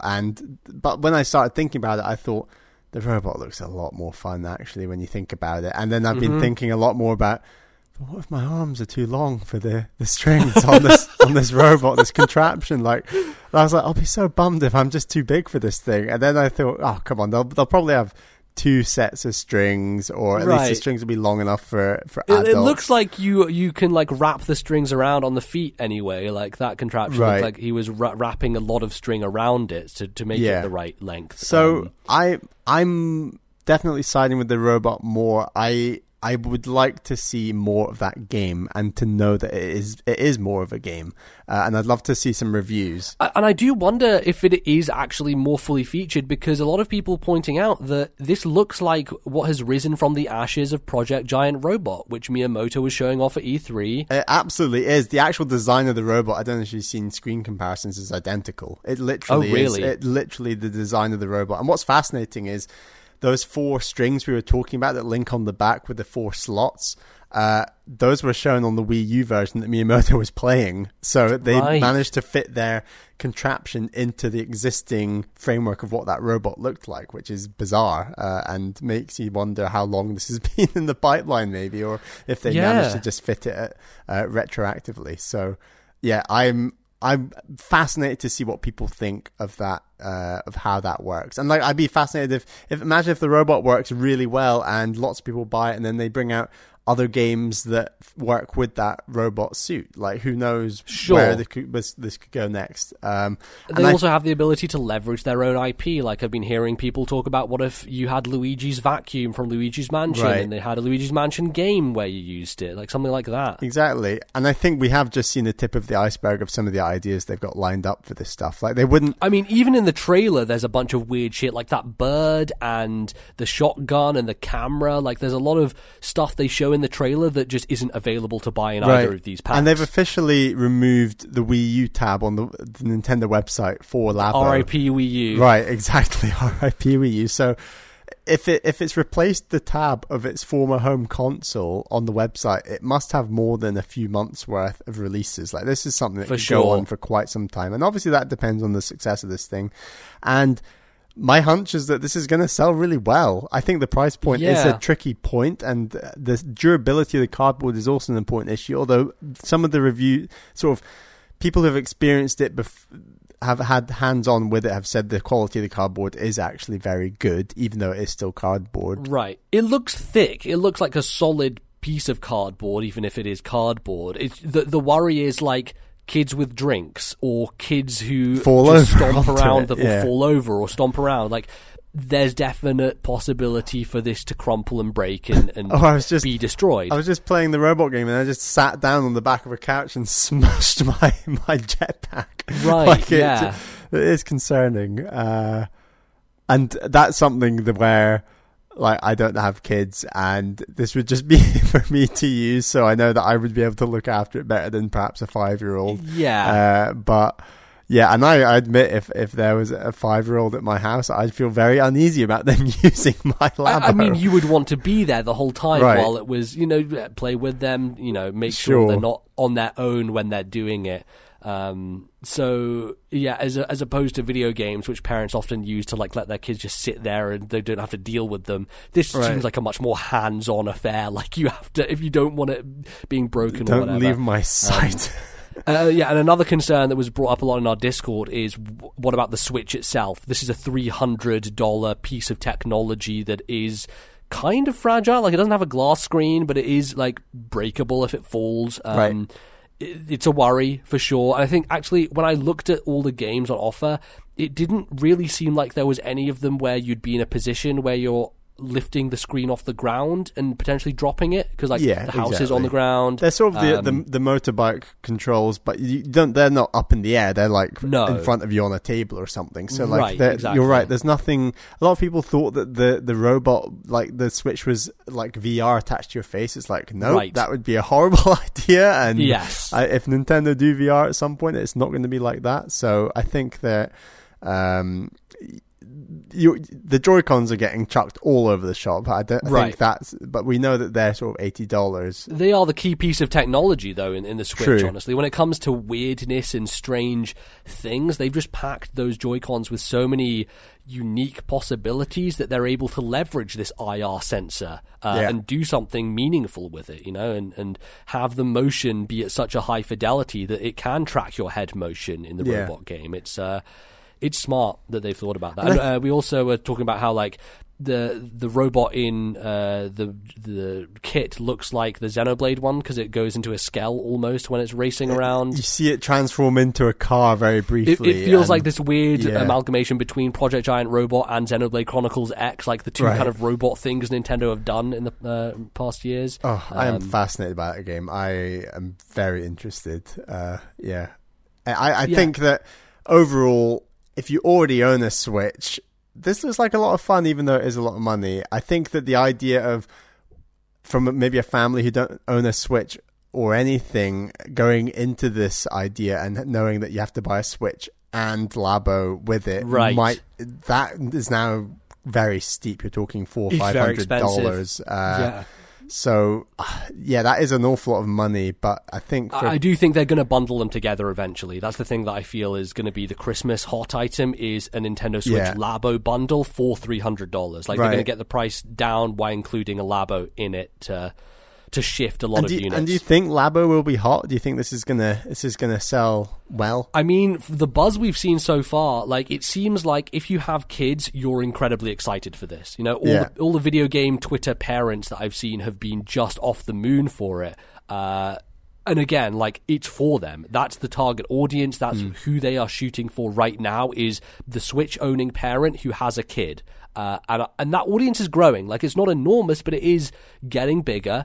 This can also reach out to a bunch of other audiences. Like, there are going to be hardcore enough Switch fans who just want it because it's a Switch thing. There are going to be kids who ask their parents for it because they see the advertisement on Disney and want it. It's definitely going to have a ripple effect like the Switch itself did. I think it's going to be successful, and you are going to hear stories about kids being idiots and breaking it and having issues and the Switch is breaking. But those will always happen no matter what the technology is. Like the Wii with the same thing with the Wii Remote. You fucking threw a Wii Remote at a window, Bally. Like, we have first-hand experience. So, you know, that's just going to be a thing no matter what you do. And I am very curious to see how this thing sells. My only issue is price, and I think if they had put this as a $40 to $50 thing as opposed to a $70, $80 thing, it would be doing gangbusters. That's the one, like, barrier to entry more than anything, I think. Yeah, it's going to be a fascinating year, and I'm intrigued when this comes out, April 20th, which is like some big weed smoking day or something in the US, right? 420. Yeah, 420. So yeah, it's I don't know if you... I don't know anything about 420. Basically, Bally, the time when people get home from school and that's when they fire up their weed is at 20 minutes past 4 in the afternoon, because, you know, you leave school around whenever and you get home 20 minutes later, so 4:20 is when people smoke weed, so that's why. I got you. It's an internet thing. It's been taken out of proportion because it's the internet and memes and all that stuff. But anyway, enough about that. I'm pretty sure that we've covered most. Anything else you want to say about Labo before we close out here, Bally? Just that it's so refreshing for Nintendo to be creative and have the confidence to be so creative. And I wish them, like, the best of luck with it, because it's a great idea. Yeah, I'm very curious to see how this thing does. Honestly, the thing I'm most interested in is the Giant Bomb Quick Look for Labo. Oh my god, I'm so pumped. That's so the thing pumped. I want to see. I just want to see Jeff Gershman walking around in that robot outfit. Yeah, absolutely, 100%. Our dreams will be fulfilled. So yes, that's going to be it. That's going to be the show for today. Thanks everyone for listening, for tuning in. We have a lot of things going on right now. Of course, we need to thank our TNL ambassadors, our Patreon supporters, so Bally. Our two TNL ambassadors are Atari Alex and, of course, my girlfriend Caroline. Thank you so much for your support. That is, of course, a $10 tier on Patreon. Absolutely. You go to patreon.com/thisnintendolife, where you can get bonus episodes. We have a Star Wars episode up about our history with Star Wars. We have our TNL Ranks first episode, and second episode will be going up in February. So whenever you sign up for Patreon, if you do the $2 or $5 tier, you will get access to the backlog of old episodes. If you want all the bonus episodes, then they're there for your perusal. So if you would like to support us, that is the best way to do so. You can find us also on our Discord, where we're having a lot of conversations, fun chats over there. It's been popping off, some good stuff. And there's lots of discussion that can be had about our next Backlog Club game, which we're getting deeper into. Me and Bally are playing a lot of Final Fantasy VI. And yeah, that's going to be happening soon. We don't have a date We right can now. probably but give a date next episode, let's say. I Probably. think we can probably do that. yeah, you're pretty deep in. I'm getting close to getting more deep in, and You're not that far away from me. You're not that far. Yeah, I've just played so- way too much. yeah. So yeah, we're going to enjoy discussing Final Fantasy VI, but you can discuss that on our Discord, and it's been a fun time doing that over there. You can find our Discord by going to Twitter. Where can you find our Twitter account, Bally? Follow our Twitter at TNL Podcast. That's at TNL Podcast. It's the best place to go to jump into our Discord server. It's got links to our YouTube channel. It's got our email address, which of course is thisnintendolife@gmail.com. And it's also the best place to go to find out when all the latest episodes and everything of that sort comes out. Absolutely. Where can people find you on Twitter, Bally? Please find me at Ballyman91. That's BALLYMAN 91. I don't think that the next few weeks might be as hype driven as that sort of direct mini was, perhaps, but you never know. There might be another February direct and stuff to come.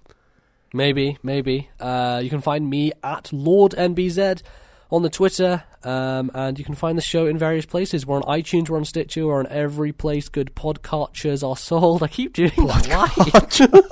There's something about like those sentences and the way it rolls out of my tongue.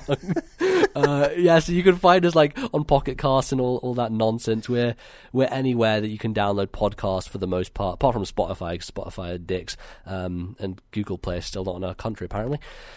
So yeah, just go there, do that. Review us on iTunes. It's been a while since we had a review on iTunes. Those are really helpful. So if you'd like to review us, that would be most appreciated. Really helps us out. And yeah, I think that pretty much closes out for this episode, Bally. Anything else that we need to say before we get on out of here? Labo. What? I just find the word Labo so funny. Oh, Labo, okay. Yeah, it was just like, Labo, I don't know. Labo. I think people have been having trouble saying it or what it even means. But yes, a merry Labo to you and all yours. And we will see you in a couple of weeks' time with another episode of This Nintendo Life. Goodbye, everyone.